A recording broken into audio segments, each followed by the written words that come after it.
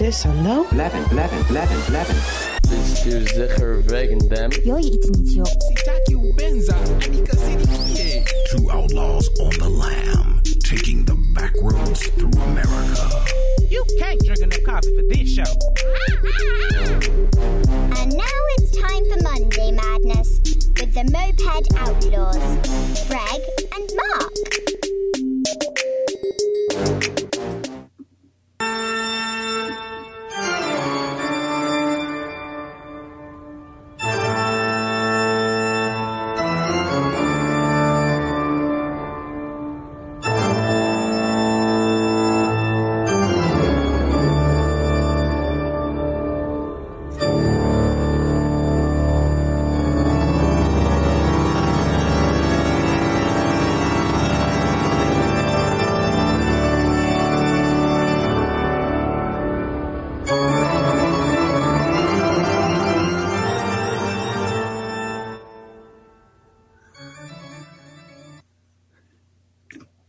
Happy Halloween, zombie apocalypse. Yikes. Yeah. The scariest human on the planet is Yi right now. Yee! Hey, did you know what? I'm so glad you started with that because I just finished. He's on, I forget the gentleman's last name. His first name's Lex. He does a lot of, podcast interviews with people, really well known. And Yi was just on, and it's brilliant. I have a very different opinion about Yi right now. Well, I think most of us would love to escape the clutches of the evil media lords who convert all of the ideas in. But you know what? Ultimately, I can see why Jewish people are really upset. Hey, in the interview, this is what he said. Jewish people own the media, and the media is doing this. And I don't know how accurate that statement is, that Jewish people own media, but it's a pretty generalized thing that a lot of Jewish people own the media. I am extremely underqualified to comment. I don't know either. But, we've heard that Hollywood is predominantly Jewish people. And again, hearing him on the interview, he was saying a lot of media is owned by a Jewish person, and the media is doing this. This is what the media is doing. Well, I'll look into that for sure. Honestly, next layer above this that really bothers me, that I find really frightening, is the people on overpasses giving the Nazi salute and hanging Nazi flags as if that has anything to do with this concept of what we're talking about. Exactly. To me, that is real fear. Like, I don't want to have anything to do with those people other than to, All right, here, wait. What is the scariest experience you can think of right now where you were just fucking scared to the bone?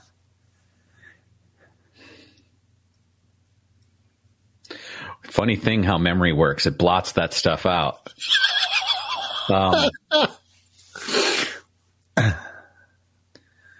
Yeah.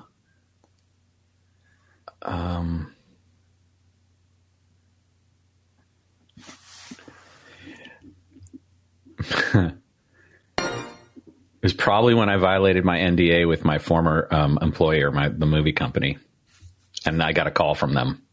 Really? Yeah. Is that real? That's real.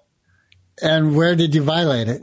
I was on a podcast that I wasn't supposed to talk about. Oh, you mentioned that. You mentioned it in a previous episode. And it was difficult because I felt my whole soul sink to the bottom of my belly, because these are people that I really love and care about.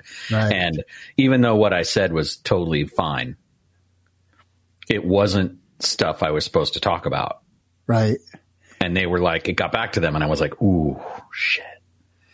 And so I was terrified, and, I was able to correct it, fortunately. and you can't actually find that podcast online anywhere. And that is very nice of those folks to take that off for you. And I just recently got a call from the same person that called me that day 5 years ago, and they and I are on good terms, and there's no love lost. And so that was recently very helpful. The other thing that I think was really terrifying to me.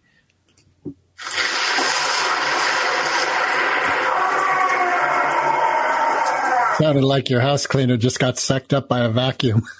I'm scared of heights. So I was thinking about the various times I've been, there was a point where I was working for the union in San Francisco, the IATSE, the stagehands union, and I was setting up the football. The Super Bowl was in San Jose that year, and there was a party, and I was setting up some projectors and gear.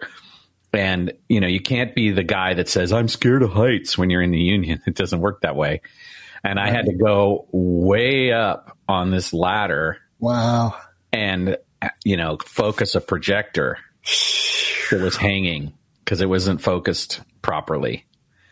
And were you in a huge hall? It was big. It was big. And I was way up there. And even though I was on a very safe device, my body was quaking. Like this thing happens where my knees get weak, my thighs get shaky, and my lower back starts to hurt. Like my body is just violently rebelling.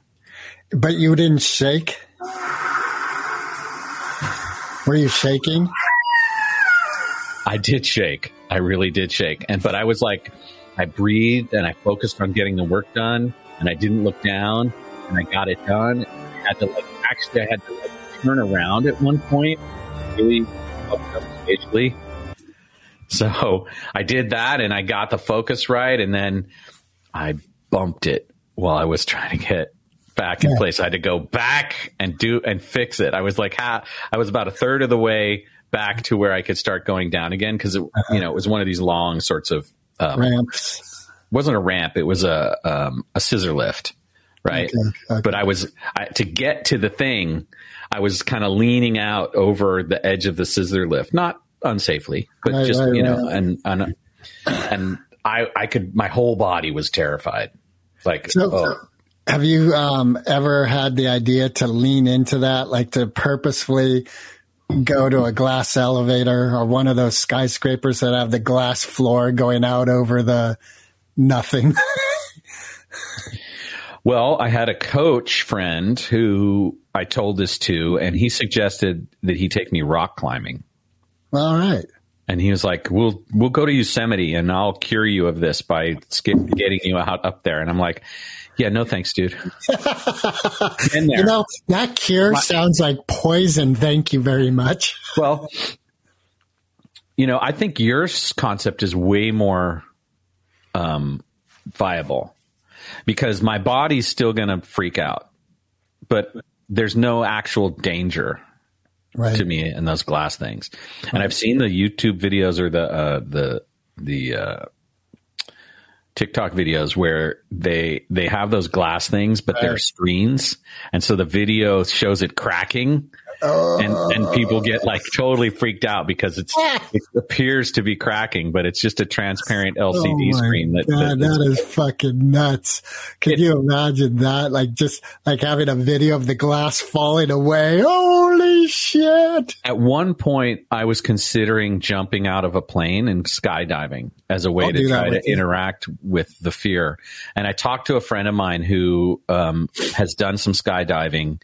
And he said, look, the jumping out of the plane part, I get. The reality is there is a significant chance you'll break an ankle or a hip at your age.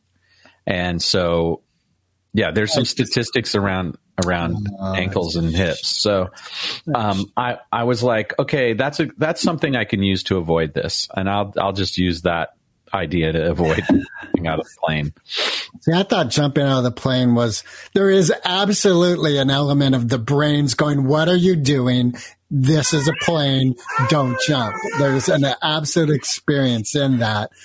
But ultimately, there's no responsibility if you're jumping tandem, because you're hooked on to someone's, harness, and they're the one responsible for pulling the chute and getting you safely down. So really all you have to do is nothing. You just have to pay them $100-something, and then you jump. Yeah, I get that. But tell me yours. Like what's the thing that you were the most scared of?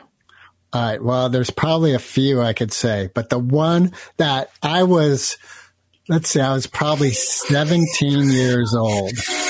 And this one is still a strong. It doesn't have the venom it had because I've done a lot of processing with it. But I took acid and went with Mike Healy and this other friend, and I can't remember the other friend's name. And we went and saw The Exorcist on the 70 millimeter surround sound screen in San Francisco. And my parents and my brother and sisters had gone away. So I was home alone for the weekend. And my room was situated downstairs. And it was such that the light in my room shined across the stairway. So I went through the house. I was turning on all the lights. It's like 2 a.m. because we also went and saw Rocky Horror Picture Show right after. So I thought about this. I had this juxtaposition of the horrors of Halloween, like the real fucking evil, and then this sort of flamboyant other element of cross-dressing and sexuality that are scary, but not really. So the fun part. But anyway, I had all. I'll tell you this: Frankenfurter scared me the first time really? I saw him. Fuck, I loved that guy. Holy Christ. He had me questioning my sexuality. Not really, because there was, what's her name? Susan Sarandon, who was like, no, look at that. That's who I really want. Yeah, exactly. Holy bubble. Anyway, so I had all the lights on in the house. And as I'm coming down the stairs, the last light on is the one in my room. And it's shining. The house is dark, and the light is just shining across the bottom of the stairway. And it was so emulant of their poster they used with the street light and the father down. And I was just out of my fucking head. And then I had a waterbed at the time too. And I get in the waterbed. I'm like, holy fuck, if this is bad, like, take it. I'm just fucking out of here. Like I was, and then that white, did you see The Exorcist? No, I have not to this day been willing to subject myself to the terror of The Exorcist. Well, let me say that the director was brilliant in things that he did. Like in the soundtrack, they put in the buzzing of bees because they learned that psychologically the buzzing of bees puts people on edge and things like that. And there's this one element, they flash this white face, like with these wide, dark eyes just on the screen real quick, like bam, bam. And I would see that face and just be out of my skin, like for decades later. And yeah, that was an experience that haunted me for a long time. There was someone who I went to school with. His name was Bobby. And Bobby had seen The Exorcist like 12 times, and he would quote it. And he would like, whatever the lines were. And, he did some weird things with a cross towards his groin. Yeah, that's I was like, part of it. all I needed to do was see Bobby, and I knew I never wanted to see that movie. What's interesting? There's that element, but like the cross scene is famous, but the things that really got me were the subtler aspects of the devil. Like Damien is the father, and he's having a challenge of his faith, and his mother dies. And there's this one point where in the voice of his mom, the devil goes, Damie, why'd you do this to me, Damie? Why'd you do this to me? And he's got all this guilt of not being there for his mother when she died. And he's, oh, you're not my mother. And, and then this laugh, and oh my God. And the devil just poking at him just so eloquently is the word that comes to mind. I think that's part of what really puts chills down my spine is the eloquence of evil. You know, like last podcast, you were talking about how you and Kathy have a mean day, and you were making the distinction between being mean and vicious. And I think what you were saying is there's an element of in the vicious where, what you said last week is you there's no coming back. Once you go vicious, it's like the house is burned to the ground. Well, I finally remembered something that scared me, which was one summer we were basically living outdoors. We were staying at a friend's land up in Colfax, California. And the way the land was set up was that there were these little clearing areas with raised platforms, and we had beds on them, but it was summer, so there was no need for tents. So it was open air, and it was way out in the forest down these long dirt roads. Like it was a 40-minute drive down a dirt road. And they were mining gold, and they had an open air kitchen and a garden. It was not hippie-ish, but it felt very rustic. And I decided to bring the original Mary Shelley's Frankenstein book to read. So it would get dark, and I would light the candle by my sleeping pad, Wow. and I would read Mary Shelley's Frankenstein. And then something would creak in the bushes, and I would fucking lose my shit. I'd be like, whoa! That's so funny. That I remember I was reading Salem's Lot, and at the time it was in high school, and it's the same room. So the house was on a hillside, and the window of my room was at ground level, like literally ground level. And I was sitting on the floor reading Salem's Lot, and my brother knocked on the window just to get my attention and say something. I fucking jumped out of my skin. It was nighttime, and oh my God, I was scared to death. Did you ever read Salem's Lot? No, I never read that book either. I guess when it comes to horror, I'm kind of a chicken. Hey, what about like Edgar Allan Poe? Well, I think there's one that I read, The Telltale Heart. Telltale Heart.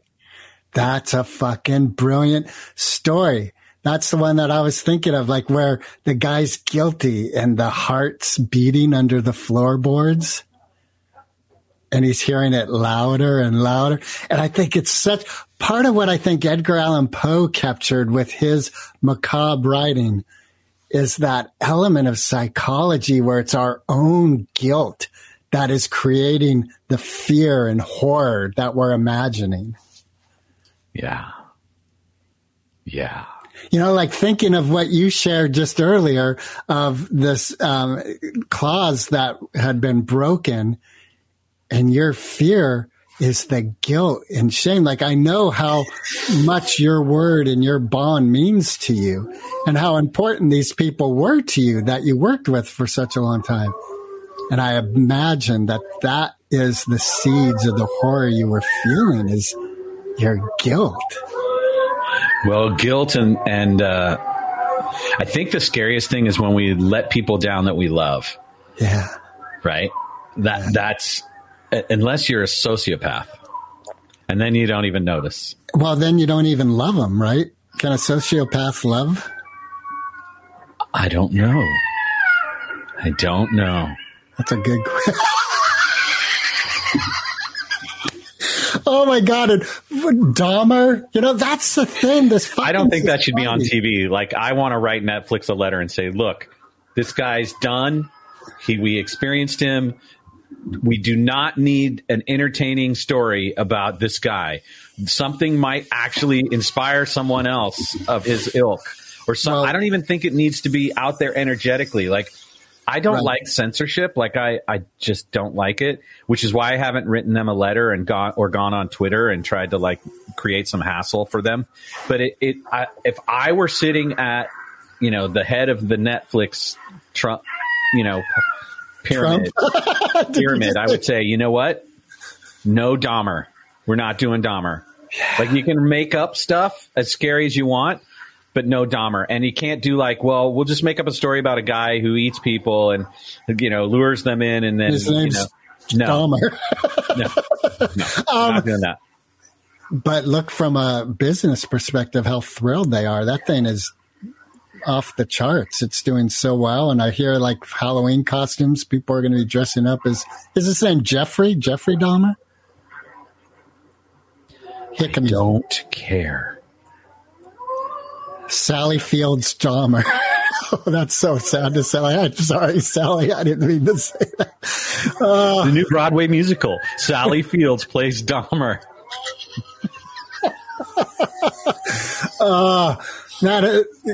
Just as a aside here, I've seen some of her recent work, and she's still a great actress.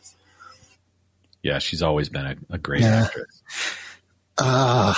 Scary things. The hopelessness I felt when I was first divorced and my family life had imploded or exploded or both simultaneously. That dark feeling of hopelessness was very scary. That's a very scary feeling. Very, in Course in Miracles, I just read a few days ago how our feeling of abandonment only exists from our thoughts. It's not real. Our feeling of less than, not enough, only comes from our thoughts. And it is only our thoughts in which we will realize the truth of those statements. Yeah, that makes total sense. I agree. I love that because it's like the poison we have in that is the healing antidote. It's our thoughts. Our thoughts are creating our chaos, and it's also our thoughts that we will heal from it.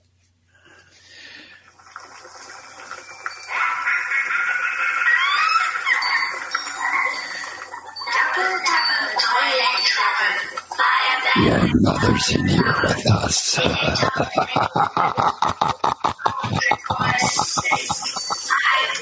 Your thoughts are the cauldron. Baby, They're why you talking do to this you to even me, in your baby? sleep.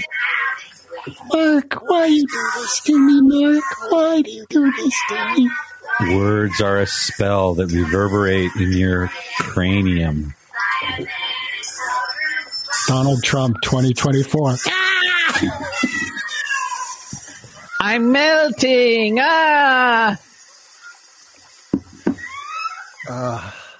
Sometimes I'm afraid that I'm a narcissist. Like this morning, I was thinking, do I really love my children?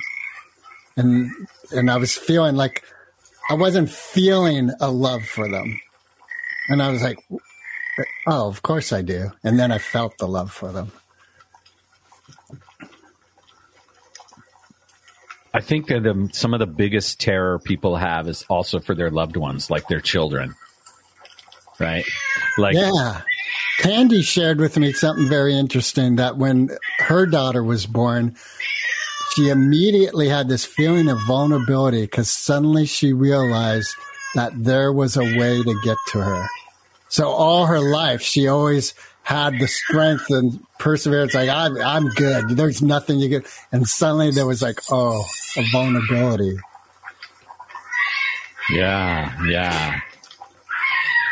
Fear is there to teach us something. Is it though? Yeah, it is. What's it teaching us? I'm not sure. I haven't learned it all yet. What I remember is that Bob Marley, Peter Tosh, and Bunny Livingston, when they were just young bucks coming up in Jamaica before they were the Wailing Wailers, were asked by their mentor to go rehearse in the graveyard at midnight every day. Wow. And the idea there was if they could stop being scared in the graveyard, then they wouldn't be scared by any stage fright. See, that's the kind of thing where I wonder, like, did that empower them to the point where they brought Rastafari out into the world, you know? Like there is that element of, like, your fear of heights. Yeah. If you were to choose a place where you just hung out in that high location, feeling everything you're feeling until you were at peace with it.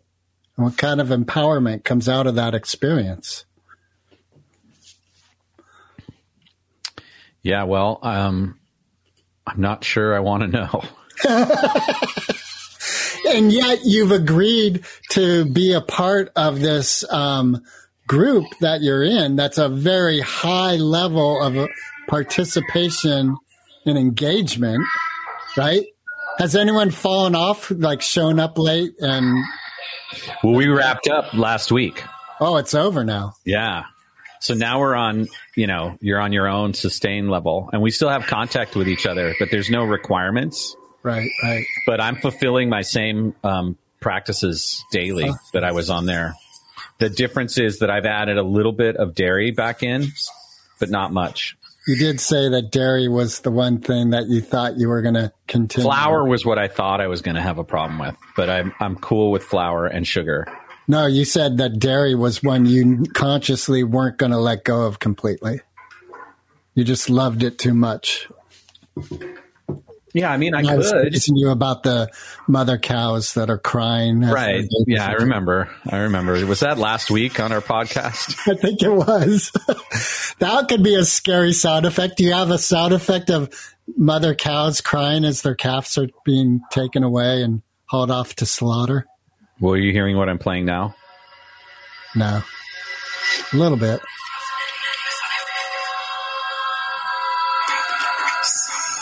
So there was Bessie with her newborn calf, 3 days old. And Farmer John came and picked up the calf and walked away. And Bessie cried out, "Where are you going? Where are you taking my child?" Farmer John turned to her and said, "Shut up, Sal. You're a milk machine. Get back to work." And hauled her little child off to the slaughterhouse, where Richie Whitey dined on veal 2 days later, not giving a damn about the cries of Bessie. Happy Halloween, bitches. The horrors of the slaughterhouse. Yes. Hey, have you watched any of the live streams from the Universal Haunted Nights? No. It is pretty fun, I gotta say. Oh, there's your bees. There they are. I feel a little on edge. I was watching a TikTok where a guy goes in and destroys Africanized killer bee nests on his TikTok. That's freaky. Yeah, that is freaky. It's so interesting, that bee world. There was one woman I started following, and then she just got into this weird dramatic thing with another bee TikToker in Texas, and it just became very strange. It almost became like the underbelly of the Kardashians. It was weird. The underbelly of the Kardashians would be weird. There are people that would pay to see that. Fuck yeah, I'd pay to see that, because the underbelly's kind of right there in the nest, isn't it? Poor Pete. Oh, I don't think he's really so poor. Again, he had a couple of sentences he dropped about that whole thing where you're like, wow, if that really is the way that went down, that's kind of vicious. Maybe I too would create a video with the severed head of the fucker who did that. It's all perspective, though, right? Everyone's got their story. Hey, what do you think of this? I was seeing yesterday or the day before how the whole zombie thing is another form of racism, because it's taking what of voodoo, of that thing and bastardizing it, I guess is the word I would use. Well, the way I'd relate to it is probably not politically correct, but to use the words of Joe Jackson, everything is a racist, everything. There's no answer, everything is racist. Does he have a song like that? No, it's something else. It's everything gives you cancer. Oh. Everything. Have you heard his song? There's no answer. Everything. Have you heard his song about who are real men? A real man, real men. I think that's the title of it. No, I haven't heard it. Is it good? It's really good. It's excellent. Yeah. Is it old school real men, or is it a send up of what it means to be a real man? What? No, it's kind of like not a send up. I think it's a really nice questioning of what is a real man. It's kind of like, Pete Townshend's song, I Know a Man Who's a Man. No. It was a cover. I think The Who did it. And, it's like, I know a man who's not afraid to cry. And the Joe Jackson song, Real Men, is like that. Now, Joe, as I understand it, I think he's a gay gentleman. So there is an element of that. Like, look at all the men in line dressed up in leather. Don't call me a faggot unless you're a friend. But what's beautiful is it's bringing everything into question. Like, if this is this and this is this and this is this, like, then what is a real man? Reminds me of the Stones, Satisfaction, but he can't be a man because he doesn't wear this, or he doesn't smoke the same cigarettes as me, like. Yeah, absolutely. Yeah. I think that's one of the big problems that people are trying to, unpack in this era of these questions.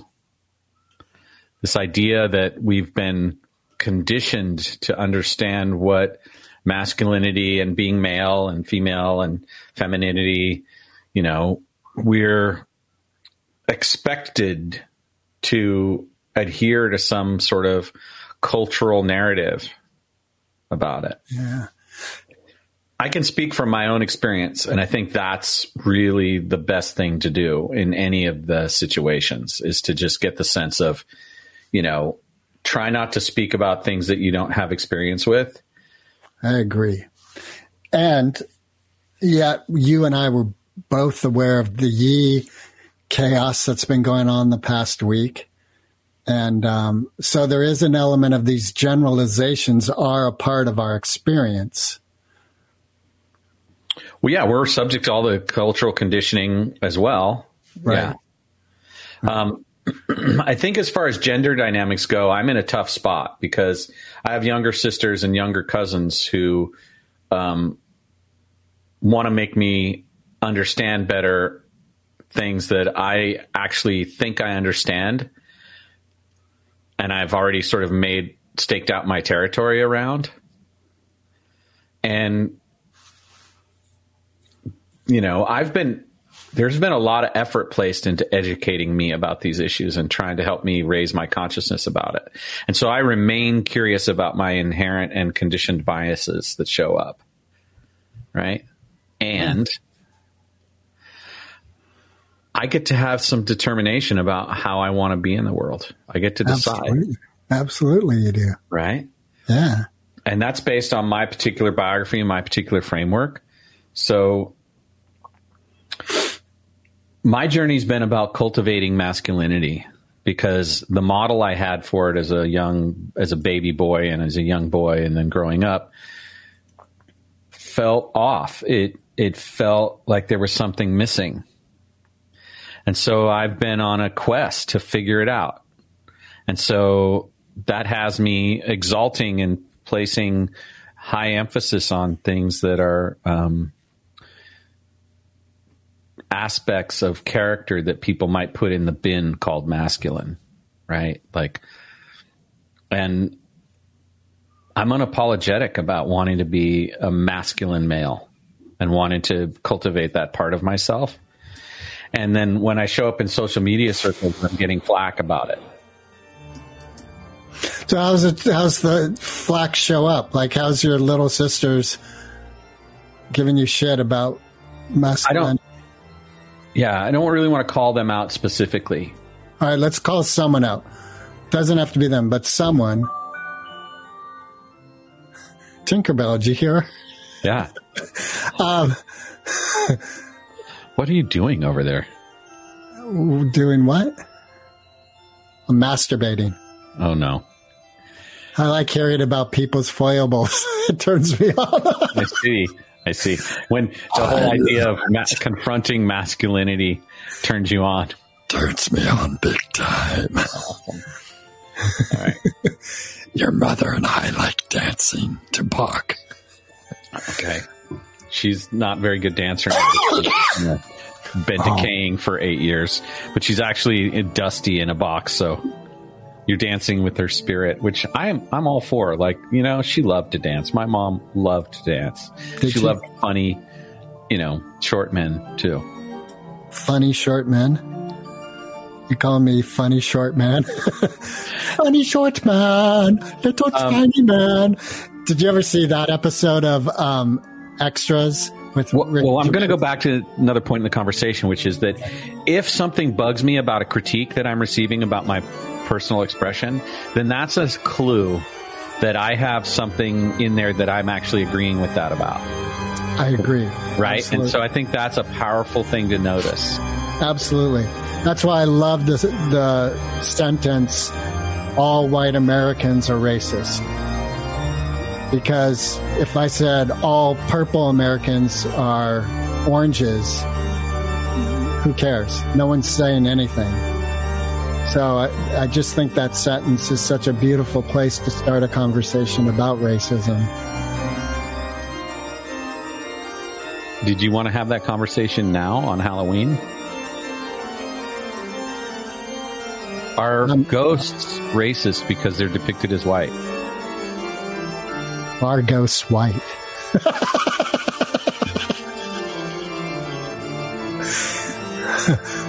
Was Casper really in the Klan? Casper the Klansman. Casper the Klansman was a very happy soul. Oh my God. I can't believe it. Oh, good. I have to go. I'll be right back. All right. So we lost zombie apocalypse. I think it's really a bathroom break. Let's bring some music in, shall we? Because now I'm on my own. My partner in crime has disappeared. And that's what we fear the most. Being abandoned, left on our own in a dark, lonely world. With strangers and evil, people with bright yellow eyes, sharp teeth, and nasty sharp claws, eviscerating our bowels, spilling out onto the graveyard ground. Blood and gut. Where the hell really is that? Right? Well, people, maybe this is a short episode.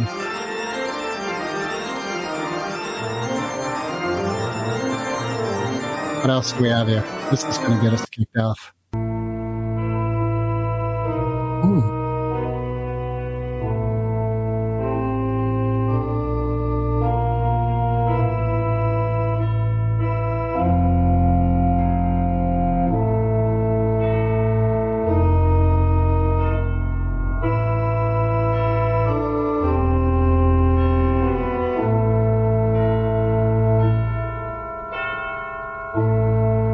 Hinges creak in doorless chambers, and strange and frightening sounds echo through the halls. Whenever candlelights flicker, where the air is deathly still, that is the time when ghosts are present, practicing their terror with ghoulish delight.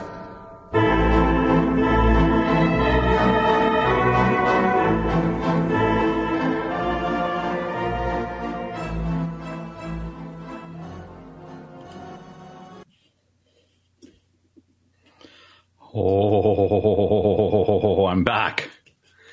So that was a bathroom break, huh? Yeah.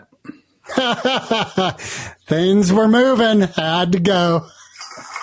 Wouldn't that have been scary if you had just let it all happen right there in your office? That would have been scary to me.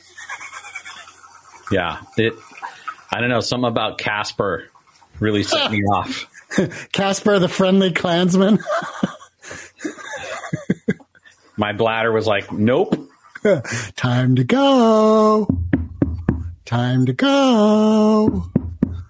Hey, what do you think of that? That was a good, wasn't really scary, but The Wall definitely had some deep psychologically disturbing elements to it. The film? The Or whole the album? premise of the story. I think they did a great job of the story with that film. But yeah, the protective mom, the cheating wife who's cheating because he's so distanced, going into that element of fascism. I think there's a budding film festival here with The Wall, the movie, And The Exorcist. and Quadrophenia. And then the last one would be the 70s version of Tommy, which with Elton John and Tina Turner and all those guys. Oh, yeah. And what's her name? Who was Anne Margaret? That was a great movie. Hey, did you ever see Phantom of the Opera? No. Phantom of the Paradise. Yeah. Yeah. I saw that as a kid. That would be the fourth film in the series. That was and pretty then at good. midnight we show Rocky Horror, right? Or The Exorcist. No. Exorcist stands all on its own. You know what? I just thought of another time. There's two movies that have unnerved me. Well, there's more than that, actually. But did you ever see Henry, Portrait of a Serial Killer? No. I remember it. Well, what was so amazing about it is before I saw it, I always thought like the scariest movie that a person could make is a movie about like Hitler, but in such a way that as an audience person sitting there, you could what do you have? An affiliation with getting to that place of a monster. You know, like you could identify with the steps so that by the time the person was the monster, you were like, oh, that could be me. And that's what Henry, Portrait of a Serial Killer did. It shows this person as a child. And you're there, like as an audience, if it's a really good film, you're resonating with what's going on. And there was this thing like, fuck, I've got a serial killer in me. Like, whoa. Yeah. We talked about that kind of on that episode we did about Mondays. And I think that this is what's amazing about Halloween in general, and is that it taps into a very dark part of ourselves that is always there and always part of the possibility. And it's anger, it's rage, it's pain, it's all of those things, but sometimes it's above all that. It's so cold and rational, and it has no deep emotion at all. It's just this, what I can say about myself is there's a very potent violence that I have access to in myself that isn't about anger, rage, fear, sadness, grief, or any of that. No retribution. It's just like, I think it comes with testosterone. I'm not sure. Because I've only got me as an experiment to understand it by. I don't have much of a sample but I think that's, it's a powerful thing to open up your self-inquiry to the point of allowing yourself to admit that you could have a monster inside you, and to notice that aspect of yourself, and to then create space for acknowledging it and integrating it so that it's not an orphan that's off there getting sadder and angrier until it blows up. Right. Well, I think that Native American story of the wolves, two wolves in us, and which one survives, the one you feed. Yeah. Like, that's where I land for myself. Like, yeah, okay, that seed is in me until I figure out how to heal it completely. But let's not feed it. Let's let that just be on dead ground and dry up and wither away. Yeah. And part of what I guess I've come to in recent days, years, whatever, is alchemizing. Because you're right. You don't want to ignore something and it just grows stronger for the need for attention. Yeah. So let's alchemize it so that it's something positive. Well, over the course of this podcast and knowing you, one of the things that's come up for me is I used to be a lot more afraid of the part of you that, goes dark. And I used to get concerned and I would make meaning that there's something wrong or, and over time I've come to realize that you being able to actually have access to it and give voice to it means it's not threatening. Yeah. It's there. You play with it. I don't ever expect you to act out on it, and if something were to happen and I was that guy being interviewed, I would never say, well, he seemed like such a nice guy. I was really surprised. I would say, well, there were these things on our podcast where he just brought the darkness, so we shouldn't be surprised. It was there. I thought he would be able to manage it, but I guess I was wrong. Yeah. Yeah. I guess he should have stopped drinking coffee sooner. Never! That's scary. A world without coffee is scary. I had a very self-congratulatory egoic moment during my initiation with these men where one of the things that was up for a couple of my cohorts were the idea that they were going to quit caffeine and quit coffee. And I was like, I quit in January. Like, I had this whole moment where I was like, oh shit, that's like bullshit, Mark. Like, cut that shit out. Like, stop it, fatty. Right. So, how about another pint of Haagen-Dazs, big boy? Exactly. That's what I love about that movie with Keanu Reeves and Al Pacino. What is it called? Damn it. Where Al Pacino's the devil and Keanu Reeves is the lawyer. Yeah. I remember the one. I know what you're talking about. I wish I could remember the title now. Maybe if I drank caffeine, I would know. Yeah. Drink some more of that squirrel juice that's helping your memory. But whatever it is, okay, squirrel nutsack juice, I don't know. Anyway, what I love. I've recently started taking pine pollen, but I haven't had any today. And that's good for making more pine trees. Memory and other things. Okay, witchy zombie apocalypse. What I love about it is the movie starts with the devil seducing Keanu in the bathroom of that courthouse.